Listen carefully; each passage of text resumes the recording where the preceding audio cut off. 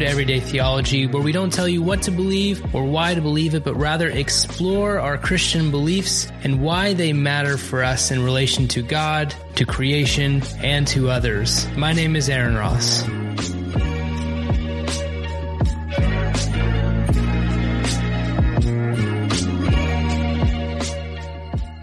Welcome back to Everyday Theology. I have such a fun conversation. At least I think it's going to be a fun conversation. I know it's going to be a fun conversation, if not just for me, since my guest with me today is someone that I've done a lot of reading on, working on in terms of my dissertation, and I'm just excited, and I can't stop being happy about having this conversation. So today I have with me Dr. Teresa Morgan. Dr. Morgan, thank you so much for joining me today. That's a great pleasure. Thank you. Now, for everyone, Dr. Morgan is currently the professor of Greco-Roman history, and she is the Nancy Bissell Turpin Fellow and Tutor at Oriel College in Oxford. And I say currently, but also currently moving towards Yale to actually become, to take the MacDonald Agape Professorship in New Testament and Early Christianity at Yale Divinity School. There's very few times where I think to myself, I should not be having a conversation with someone because they're clearly above my intellectual ability, and this is one of those conversations. So I appreciate already that you're having this conversation, and I apologize in advance for any dumb questions I might ask. But Dr. Morgan, would you give our listeners anything about you, anything about your story, anything about that you would like to share with them? Okay. Well, for a start, I think I've got to say there are no dumb questions. There are only interesting avenues to explore. So we'll do a bit of that. Yes. So as you said, I currently teach at Oxford. So I'm a classicist by background and original training, although I also many years ago did a degree in theology. And as a classicist, I work on various aspects of ancient culture, ancient education. I work a lot on ancient ethics. I'm very interested in the ethics of people below the level of the intellectual elite who write most of our sources. So I'm always interested in the ethics of whole groups of people, whole societies. And I'm also an Anglican priest, so I was ordained 20 years ago this year. Oh, wow. So I suppose that's why I have ended up crossing over a bit between the classical world and the world of New Testament and the early church and patristics. And of course, it makes me a bit of a throwback, really, because of course, 100 years ago, everybody who worked in New Testament or patristics and early church history didn't really exist at that point, but everybody who worked on anything to do with early Christianity had a background in classics. Really, because not least because people had done it at school, so it was a common crossover 100 years ago, but it's not so common today. But it still seems to me that my interests are are quite convergent, really. To be interested, my interest in early Christianity is really one aspect of my interest in worldviews and ethical thinking and thinking about the gods and divine human relationships in the ancient world in general. Yeah. And I think that leads a perfect introduction, other than to say, it's interesting. I think my podcast is now becoming more Anglican than I ever imagined, just simply because of the guests we've had. Me and my co-host, who's not with us today, are in the Episcopalian tradition and ordained in those traditions. So we're just... apparently I need to change this podcast from being a more Pentecostal podcast where it started to more Anglican Episcopalian. We'll see what happens though. It is exactly. Now, in light of that, you're talking about this kind of this crossover to thinking about faith, right, from the classics and what that means. The first question for those who may not know Dr. Morgan's work, she's written at least what I consider like the foremost work on what faith and pistis language, this kind of Greek term for faith, what it is within its context, within kind of, maybe to use this language, Second Temple Judaism time period, right? That may not have been how you framed it in the text. It was more of, I think, a few centuries even before. And what does that word, what does faith mean within that context, within a Greco-Roman world? And it did make this shift in your book from what did it mean in that world to what does it mean for the New Testament peoples who would have been engaging with this term, especially because it was used so often in the New Testament. And my first question is, what made you really interested in actually even talking about pistis or fides, and why did you decide to kind of go down this path of studying that, and how did that turn happen to look at it in terms of the church? Yes. Like most research projects, it was a bit of an accident. And like most research projects, it came out of something else. So back in 2007, I wrote a book about what I called popular morality in the early Roman Empire. And this was, I was interested in the moral thinking, the ethical thinking of, ordinary people below the intellectual elite. And I argued that you can get at that thinking through things like proverbs and fables and exemplary stories and popular quotations from the poets, which have become fabular, really, or become sort of proverbial, which are all things which throughout the ancient world, Greeks and Romans themselves believed belonged to ordinary people. So Greeks and Romans were absolutely consistent in saying things like proverbs and fables and exemplary stories, they come up from the lowest classes, from the poor, from the slaves, from women and children. So I thought, okay, if we take that seriously, what do the ethics of ordinary people look like? And what I argued was that you can see a sort of loose ethical system in play. You can see that the ordinary people do share quite widely a kind of set of ethical ideas. And that book was a big survey of those ideas. So which ideas are important, which are not important, which are important but problematic. So for instance, friendship is always good, but not always easy. Right. Justice is always good, but very rarely easy if you're poor. If you're rich, justice is quite possible. If you're poor, justice is quite difficult to get. Wealth, if you're poor, is very problematic. It might be desirable, but it's, generally out of reach and probably will bring you to a bad end anyway. So I was interested in, what are the qualities in play in people's ethical thinking, and when are they good or bad or indifferent, or, how, and what are the sources of moral authority? Is it the gods? Is it Mother Nature? Is it society? Is it your hopes for the future? Where do you get the grounds of your moral thinking from, and that sort of thing? And what sort of language of morality do people use? Do they talk about good and bad, good and evil? What's necessary? What is sweet? The answer is they talk about all of those things in different contexts. So love is sweet, it's a sort of natural good, but wealth is useful, it's a social good. And justice belongs to the gods. So it's, it's a divine good, but doesn't necessarily work on the human plane. So that book was a big exercise in mapping moral ideas. And after I'd finished it, I thought, what would be really interesting would be to take just one or two of these ideas and really look at them much more closely. In which social situations do they work well? When do they not work well? Do they belong to the private sphere or the public sphere or the economic sphere, or to, to politics? To where do they work and how do they work, and when do they not work and why?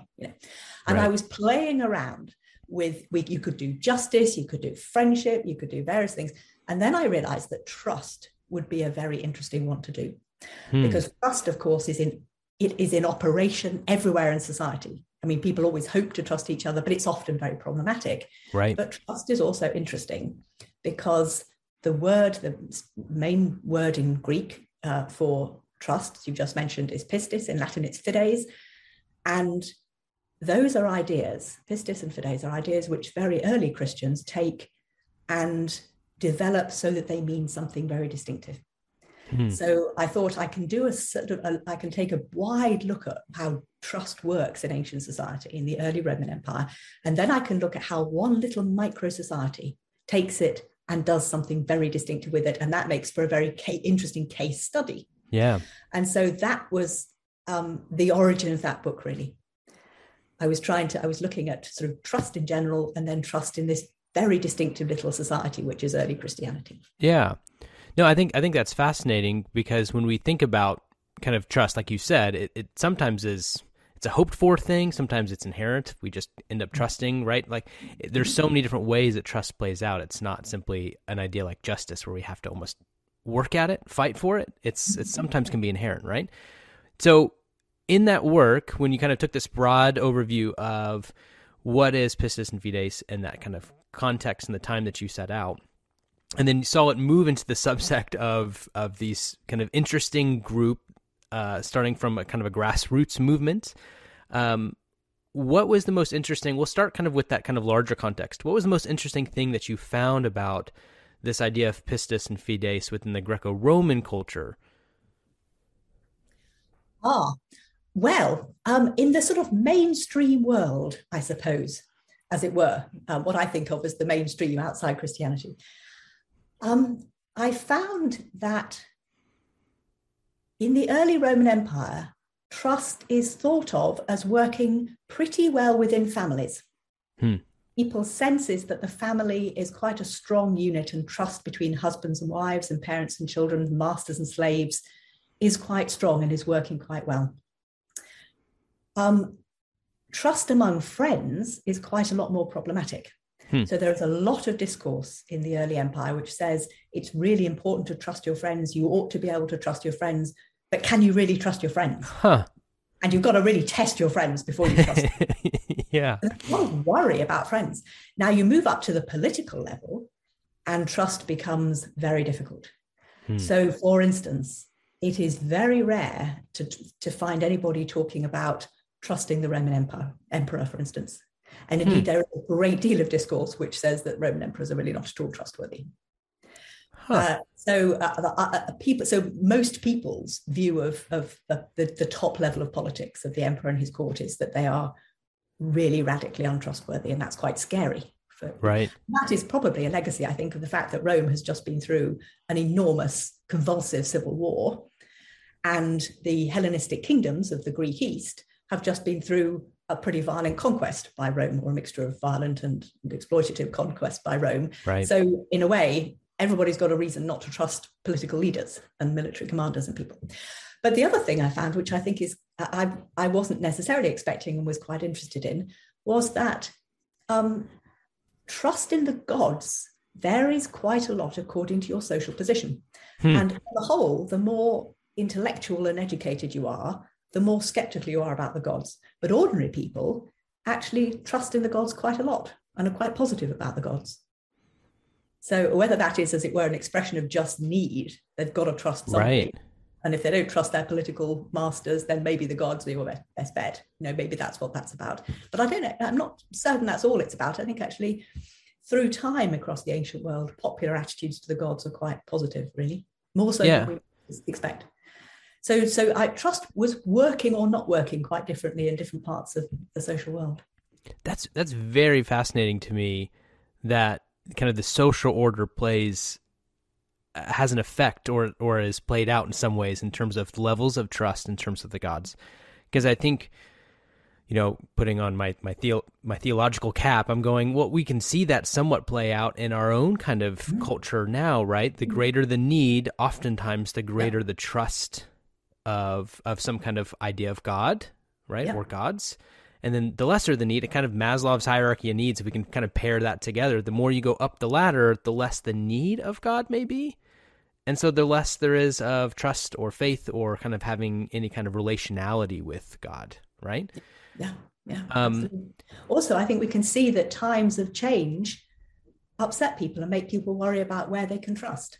I think an awful lot of our worry nowadays about whether we can trust politics, big business, the internet, has to do with the speed of change and the fact that people feel out of touch with powers that are really affecting their lives very profoundly. Yeah. Just don't know whether they can trust them, really. And similarly, in the early Roman Empire, states have been through war, been through conquest, big changes in power structures and who's in charge. It's hard to know, even changes in the gods that people are being invited to worship. Right. Hard to know who and what you can trust, actually. It's almost the increase of, and maybe you can tell me, the increase of social turmoil, right? In that time, kind of war and upheaval and this kind of turmoil. In ours, while we do have a very terrible war and unjust war happening against Ukraine, for those of us in the West, it's, COVID and these other things, the political tension, the political problems we have here in the States particularly, right? Those kind of turmoils increase the distrust of everybody and everything, right? is that the product of the turmoil, or is the lack of trust pushing the turmoil even farther? Yes, I'm sure that's true. The trouble is that where you are not sure where you can trust, you don't make relationships, and that in itself degrades trust. Right. There's a lot of really interesting work on the role of trust in reconciliation after conflicts, after major political conflicts around the world. And one of the things it often emphasizes is that very naturally, trust gets terribly degraded in situations of violent conflict. But somehow, in order to put your society back together again, you've got to find a way to trust people. And it is often very difficult to know whether what comes first. Do you try to put into place new systems of politics and justice, for instance, government and justice, and hope that trust follows that? Or do you try to build trust in the hope that then people will have confidence in governments and courts when they're developed? Which way do you go first? And that is a really interesting dilemma, actually. There was one example in your book, and I'm kind of throwing this out. It wasn't in the list of questions I sent you, but there was one example in your book that I found really fascinating that talked about a kind of Roman, I believe it was a Roman general or someone in the Roman army who was praying for healing and discussion of kind of faith in terms of praying to the gods for healing. Can you kind of expound on that and kind of let the listeners know like what you found through that? Because I thought that story had such a crossover to the way that we think about healing and the divine today. Oh, now, in the non-Christian world, now what occasion was that? It sounds like, is it someone praying for, someone sending a friend to pray on their behalf to the goddess Hygeia at one of her shrines? That's a story I tell, I think, somewhere in that book. That wasn't the one. The one I was thinking of was someone who had a problem with their leg, was praying, it was half healed, and there was a discussion about not having enough trust. Oh. That's the one I'm thinking of. Oh, this is one of the confession stelae, I think. It's stelae, isn't it? I think from Anatolia, where there's an interesting group of inscriptions from shrines from dated maybe as early as the second, but perhaps into the third, fourth centuries, where people have done something wrong or have got something wrong in the relation to the god and have to kind of apologize for it in order to rectify the situation. There's a woman there who I think has not been fully healed because she didn't have enough trust in the god. And she has to kind of admit this and apologize for it and kind of restore the relationship in order to be properly healed. It's the whole phenomenon of people admitting some way in which they failed, confessing in some sense, is a very interesting phenomenon in itself. And I have a young colleague called Justine Potts in Oxford who is just publishing a book about confession across the ancient world. Because it's very interesting because confession right across the ancient world has often been seen as a very sort of Jewish and Christian thing. And if it makes its way into Gentile culture, mainstream culture at all, it's seen as sort of an influence from the East and from Judaism and Christianity. But she thinks it's actually a very legal thing. And that actually perhaps the dominant idea is that you admit to something in order to get off the hook. So she thinks that confession stelae are about people admitting a mistake they've made to a god in order to get that the god will let them off the hook, like a benevolent judge, hoping that the god will turn into a sort of benevolent judge, rather than that they're confessing a sin towards the god, as it were. And this is it's quite interesting. So in the case of that woman, we might be tempted to hear that as saying, I didn't believe heartily enough in the god, and that was a sin. But my colleague Justine would say, actually, that's a case of this woman saying, I didn't trust in this, as it were, the divine justice system enough. And that Hmm. was a mistake on my part. And if I reaffirm my trust in the divine justices, and will you let me off and not punish me anymore, as it were? Yeah. So um, Clearly, I I didn't think that have was what that was anything about. right about the story other than some concept. And I've read the book 5 years ago, so I was Yes. probably blending Well, I multiple wrote it even stories long there. ago than that. It's terribly easy to forget. That's fascinating, and I think it has such crossover to implications, things that we talked about before hitting record, a new perspective, understanding of justification, this need for confession, right? Paul in Romans and confessing with your mouth. I'm Yeah. going to be It, fascinated by that text. yeah, it gets into your territory quite a lot there, and it's there's might be some interesting crossover there. Yeah. I will definitely. Is it out? No, it's in press with OUP, Oh, but it'll be out before too long, I hope. I will have to both keep an eye out for it and start saving up now to be able to buy it. Because I'm sure with OUP, it's going to be a couple $100 on my end, right? It might be, I'm afraid. They are not cheap. So we talked a little bit about faith.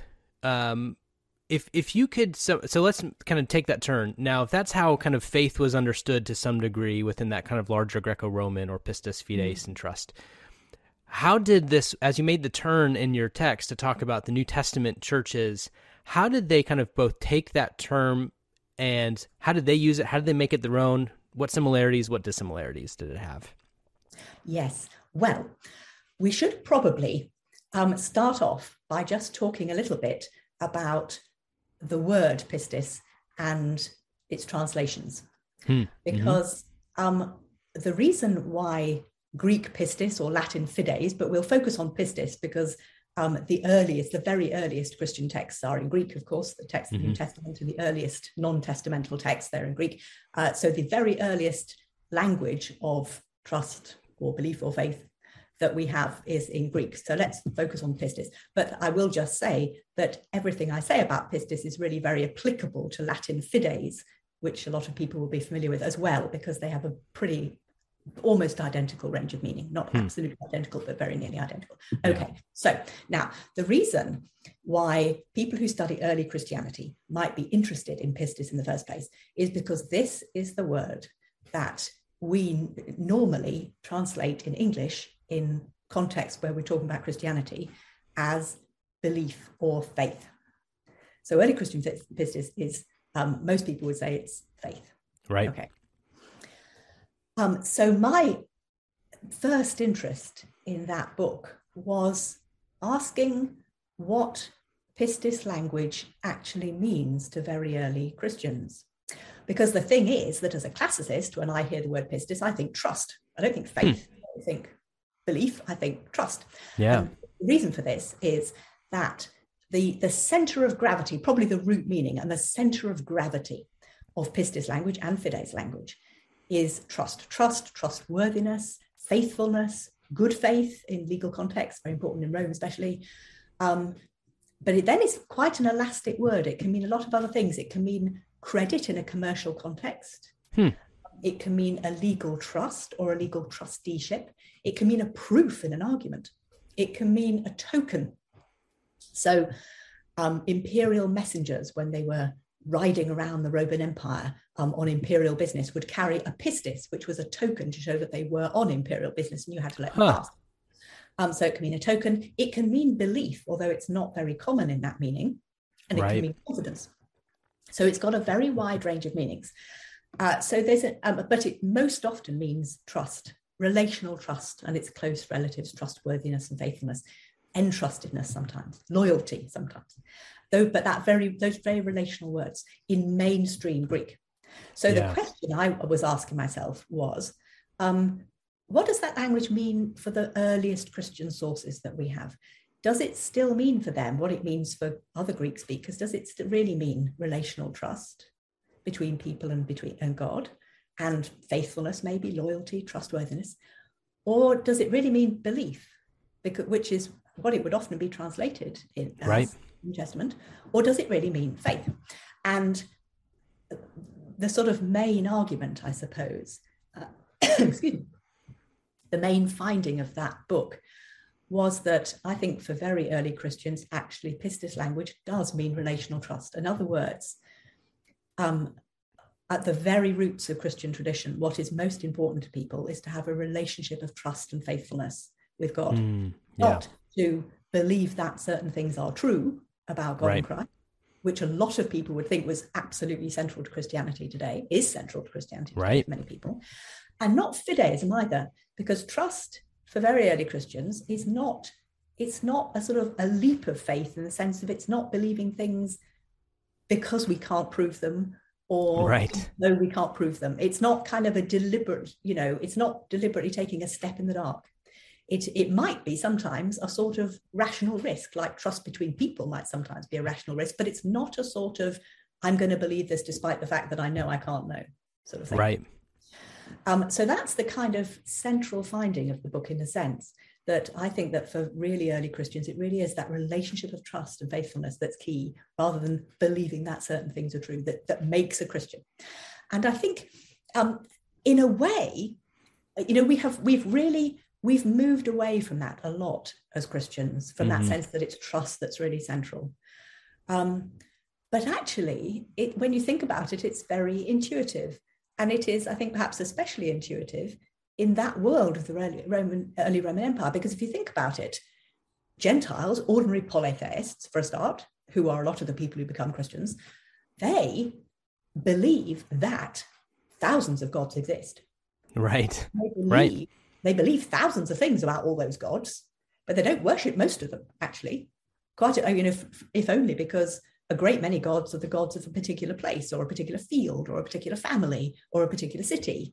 You worship the gods that are relevant to you, but you believe that many gods exist. You just don't worship them all. Even Jews can believe, for instance, that Abraham was taken up to heaven, that Enoch is identified with the archangel Metatron. They can believe, that all sorts of exciting things have happened to human beings. They've been taken up to heaven with God, without worshipping them. So there's a big difference between believing certain things, believing that things are true, and making a life-changing commitment in that world. Now, people who become Christians undoubtedly believe certain things. They believe that God exists. They believe that God sent Christ to save humanity from its sins, or to release it from the power of the Satan, where it is expressed in various ways in different texts. They believe that Christ will return and bring salvation at the end time, but believing all those things is different from making the life-changing commitment. And when they talk about making the life-changing commitment to God, to Christ, to the Spirit, the word they use is pistis. That cannot be in the belief meaning, because belief is not enough to make you change your life. It must be in the trust meaning. That's the obvious other candidate, as it were. Which we have this passage, right, in the New Testament, even the demons believe that, right? Like this kind of... Indeed. The letter to James, chapter 2, tells us, it makes exactly that point. So you believe that God is one? Well done, you. Even the devils believe that. Big deal. Belief is not the point. What is the point is pistis in what must be the relational sense, I think. So trust is key. So that was really the most sort of important thing, I suppose, that I argued in, I think I found in that book. Now, especially being a priest in the Anglican tradition, how often did you have to force yourself to not go, aha, and then want to go write about something about the current church and your findings of faith in the book that you did? Actually, my parishioners, and indeed my friends and relations in general, have been very tolerant over the years. I have spent a lot of time bending their ear about faith and trust. But one very interesting thing I found actually is how helpful a lot of my parishioners find it to think in terms of trust rather than particularly belief, because it's very common for someone in my congregation to come to me and say, I really struggle to say the creed. I know that I don't really understand how it developed and all the things, what's going on in the background of it historically. And I don't really know whether I believe that all the articles of the creed are true in a sort of literal way. Right. And I say, well, it's complicated historically, and there are reasons why the things that are in it, and that's a long story. But what if you didn't worry quite so much about being sure about what you believe, about being sure that certain things are true? What if can you say, I'm willing to put my trust in God? I think I'm willing to put my trust in Christ, and I'm willing to commit my life to that, to stake something on that, my sense of my future hope. Right. Can you say that? And a lot of people will say, oh yeah. I mean, I would certainly say I trust in God. I trust in Jesus as my savior. Who struggle with the idea of believing that certain things are true. Yeah. So intuitively, actually, I think a very helpful way of thinking about faith for people. It's really interesting. You have a very thoughtful parishioner who would actually kind of think through that kind of question, because it speaks to what the philosopher Dan McCoyne talks about, and this understanding of like meaning drift, right? That when we think about faith as belief, we have to recognize we're always going to deal with meaning drift. Things like the proclamation of Jesus as Lord in our 21st century mind works very differently than it did in absolutely. the New Testament world, right? Absolutely. And the way that we understand belief is sometimes very different from the way that people understood belief in the first century, I think. We have this idea of that when we believe something is true, it's always like the kind of belief you have in a chemistry experiment. Yeah. It's always the kind of belief in something that you can prove empirically again and again. But actually, of course, belief in anything to do with God, indeed anything to do with people generally, is not really like that. It's not that kind of belief, but we find it easy to get confused between different kinds of belief. But since I wrote Roman Faith and Christian Faith, I have got fascinated by how that, what I think original idea of trust and faithfulness evolved into modern faith. Because of course, modern faith is a much more complicated concept than that, because it certainly includes belief for sure. It includes claims of things that we know about God. It includes worship. You practice. Your faith is something you practice by going to church, by taking part in the sacrament, by being baptized. Faith it's the leap of faith. It's looking with the eyes of faith. It's saying your prayers. It is, of course, the faith, which is partly the package of teaching, but also can mean the religion as a whole. Right. So nowadays, when we say faith, we mean so much more than I think people probably meant at the beginning of the tradition. And I am fascinated by how that developed.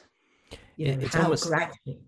It's almost this semantic satiation, right? Like the word is used for absolutely anything and everything, and it ends up losing any kind of real sense of deep meaning, right? Well, yes and no, because I think actually, at least up to about the 5th century, which is really as far as my competence goes as an ancient historian, that's as far as I can trace the story. Other people will have to take it on from there. But at least up to the 5th century, I think it's acquiring more meanings, but they are quite definite meanings, as it were. So it is definitely acquiring the sense of the package of teaching. Right up to the 5th century, when people say the faith, they tend to mean the package of teaching. They don't yet mean the whole religion. That's, I think, must have come later. But they definitely mean the content of doctrine. Yeah. And they do often sometimes mean believing that certain things are true. Very interesting. It's only really in the 4th century that it becomes common to talk about the true faith. So that, not just faith, I have faith, but I have the true faith. And that is because the content of doctrine has become so fought over. And it's become such an issue whether you believe the right thing, not just whether you put your trust in God, but whether you believe the right thing. That people start talking about vera fides, orthe pistis, true faith. I mean, in such a pre-modern world, I mean, if we talk about those pre-modern, modern, and postmodern, right? In such a how is that? I think so many people might hear that and go and think about that through kind of a modernistic, mine's true, yours is not, and that kind of empiricist kind of mindset, right? What can be proved to be true through the sciences? How were they talking about mine is true, my faith is true, and yours is not? Like, what is the mindset to say what is true and what is not in terms of that content of doctrine? Yeah, well, that's a really good question. The whole development of the idea of orthodoxy and the obsession with believing the right thing, the obsession with orthodoxy, is, I think, really a legacy of Greek philosophy. It gets into Christianity from Greek philosophy, because the people who are obsessed with whether I'm right in my thinking are the philosophers. And but when the philosophers, when a philosopher claims to be right, to be saying something that is true, what they read really is that they're saying something that is coherent, that they started with a proposition and they have drawn an inference from it, and they've drawn an inference from that, and they have, come to a conclusion, 3 or 4 steps down the line, and the conclusion follows. It's, if you start with a couple of premises and you make a logical argument from it, you come to a conclusion that is logically right. And so Christian thinking about what constitutes, what is the content of right belief, what is true, is very much done in philosophical terms. It's about, well, if we start from the premise that there has to be an unmoved mover, say, there has to be some kind of power at the beginning of the world that gets the world going. So we're going to call that God. So if we start from the idea there must be a God, then what does God have to be like in order to be credible, to be kind of imaginable? And then you start getting into, well, clearly God must be all powerful because God made everything happen in the first place, created everything, and clearly God must be good, because why would a God create something that was bad? God, right. So you gradually sort of draw out the inferences from your starting assumptions, and you end up with the idea that you have one single, all powerful, all good, just, loving God. All these sort of classical claims of doctrine, which are really classical claims of Greek philosophy adapted to Christianity, and they're claimed to be true because they they follow with a good, tight philosophical argument from a basic assumption. That's the kind of truth, really. Which seems like a really far cry from that relational trust that you were discussing before. Like, what, for you, what would you say is that? Like, how can you explain that difference? This, what they called relational trust as pistis, and then kind of this Greek philosophical proclamations about God that became faith.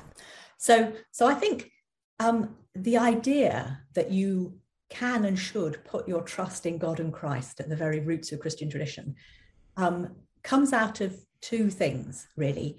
It starts from an assumption that God exists and has certain qualities.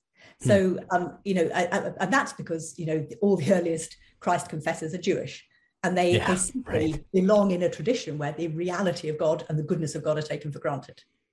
So they're never questioning that.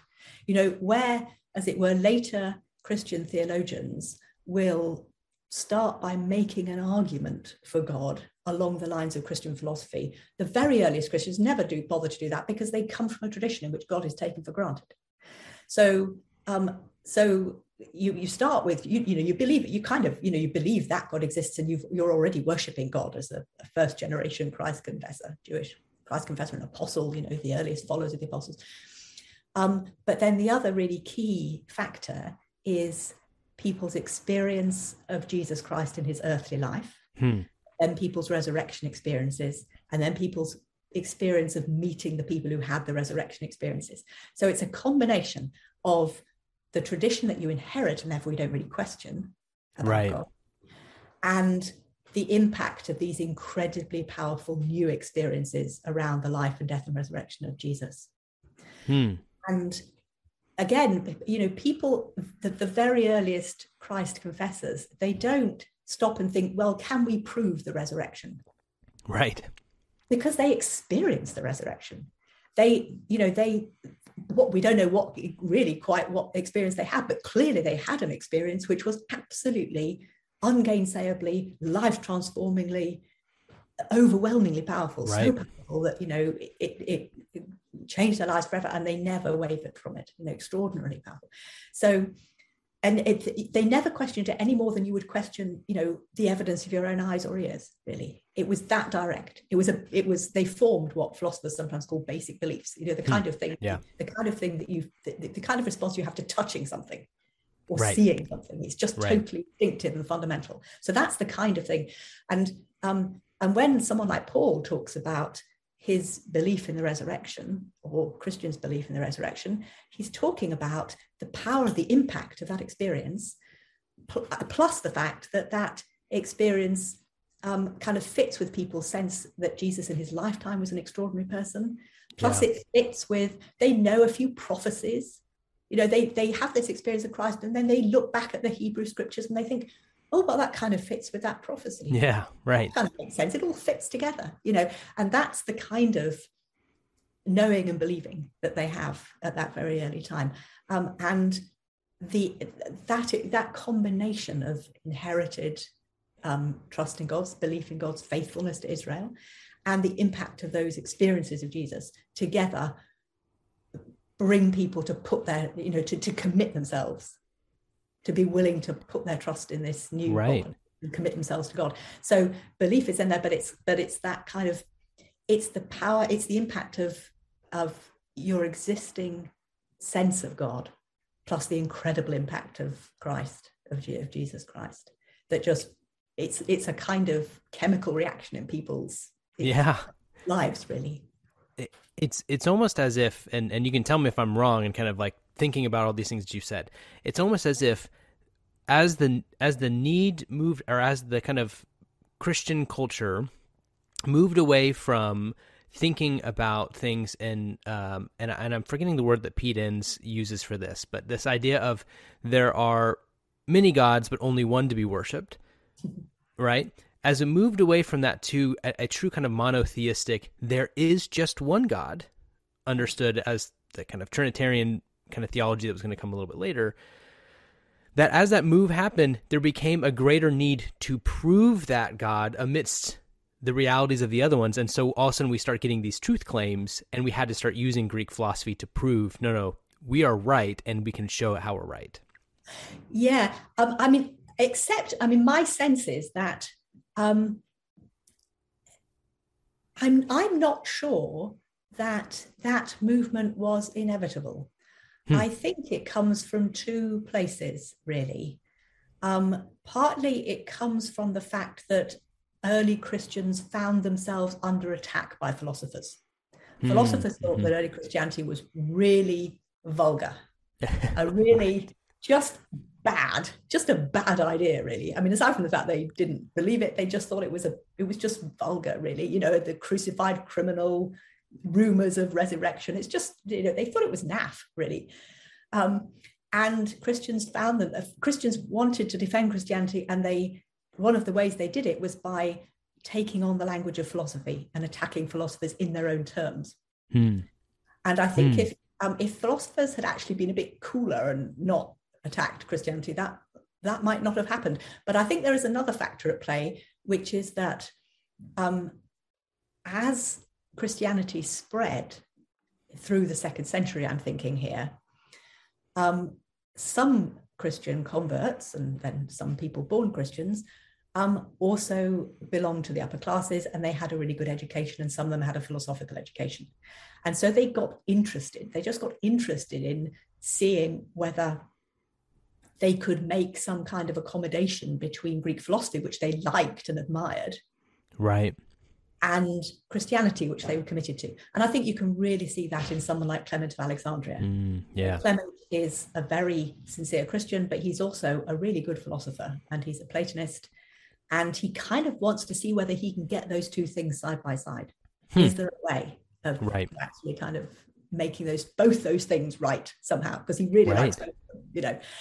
And so he starts talking about Christianity in these very Greek philosophical terms. Now that, you know, it needn't have happened. I mean, I think it's a very interesting question. If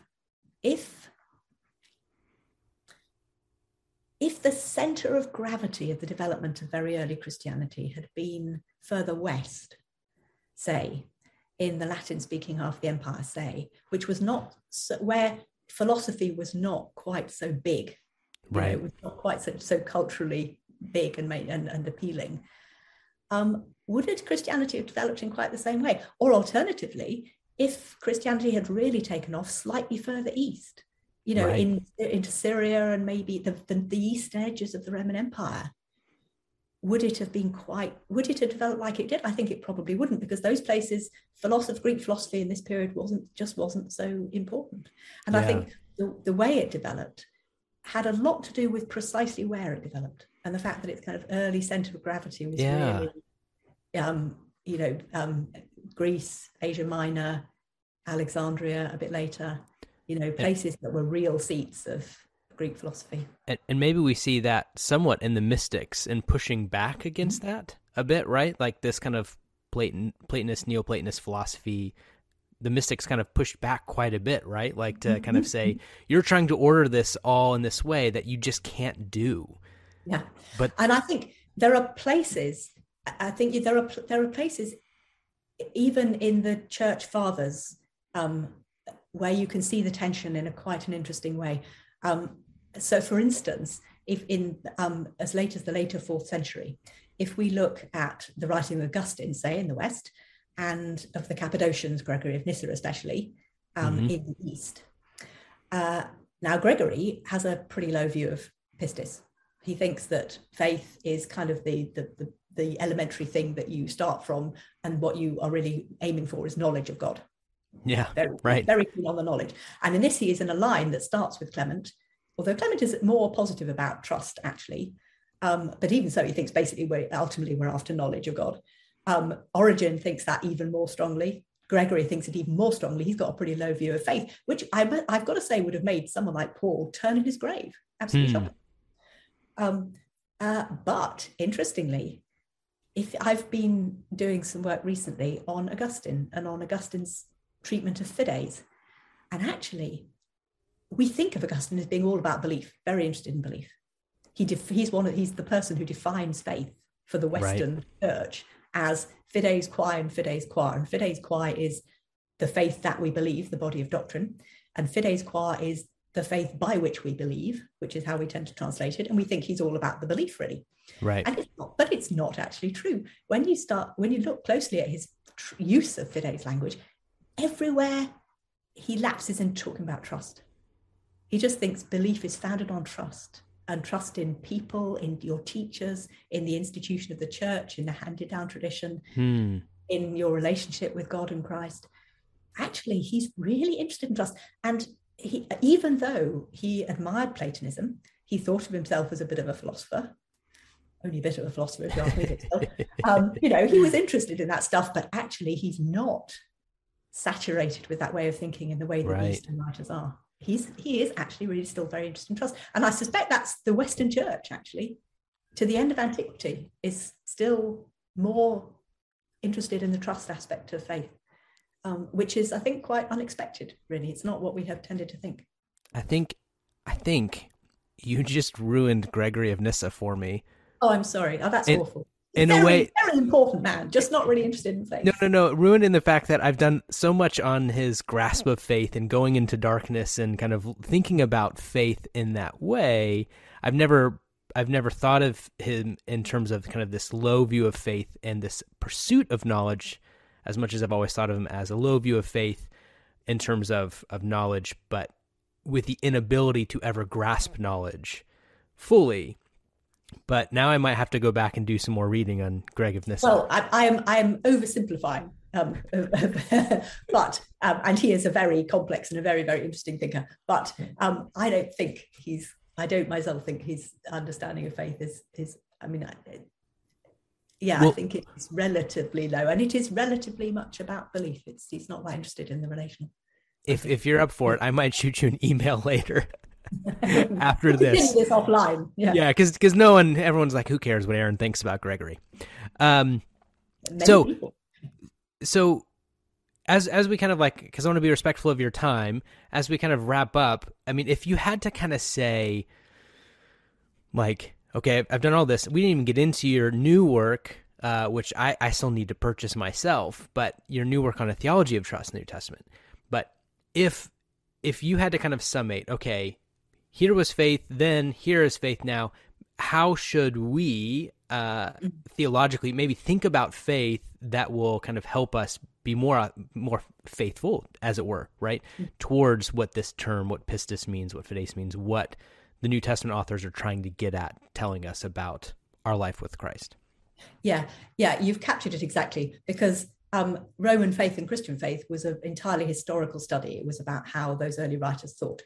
And having written that, I really thought, well, if trust is important to early Christians, it's worth thinking about a bit more for us. And, why might it matter to us? And that's why this more recent book on the theology of trust has come about. So, and that's out with OUP in June, so it's not quite out yet. But so the new book is organized in a very different way. And I think about people's trust relationship with God, and then with the risen Christ, as exalted Christ, and then the role of trust in atonement. So I've got a sort of new little trust-based theory of atonement I've been developing. And then I'm interested in how people's relationship with what the disciples' relationship with Jesus was in his earthly life, and the fact that they fail in trust all the time, but that seems to be actually kind of okay as a starting point, at least. So I'm quite interested in what I've called the adequacy of imperfect trust, between people and God. And then I've looked at all the ways in which people are entrusted by God with things, with work to do for the world, with preaching the gospel, healing people, teaching, but also with just looking after creation, with stewardship. And I think the idea that we are entrusted with things by God is quite important.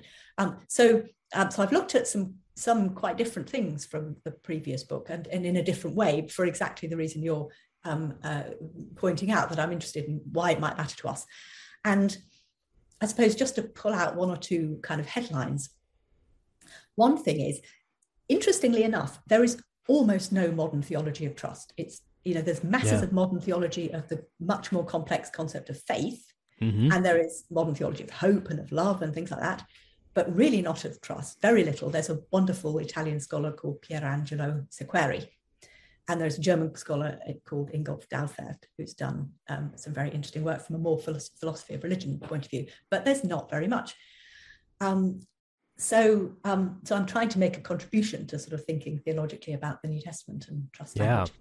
And however, what there is quite a lot of popular interest in trusting God. Loads of popular books called things like, God is faithful, always trusting God and stuff.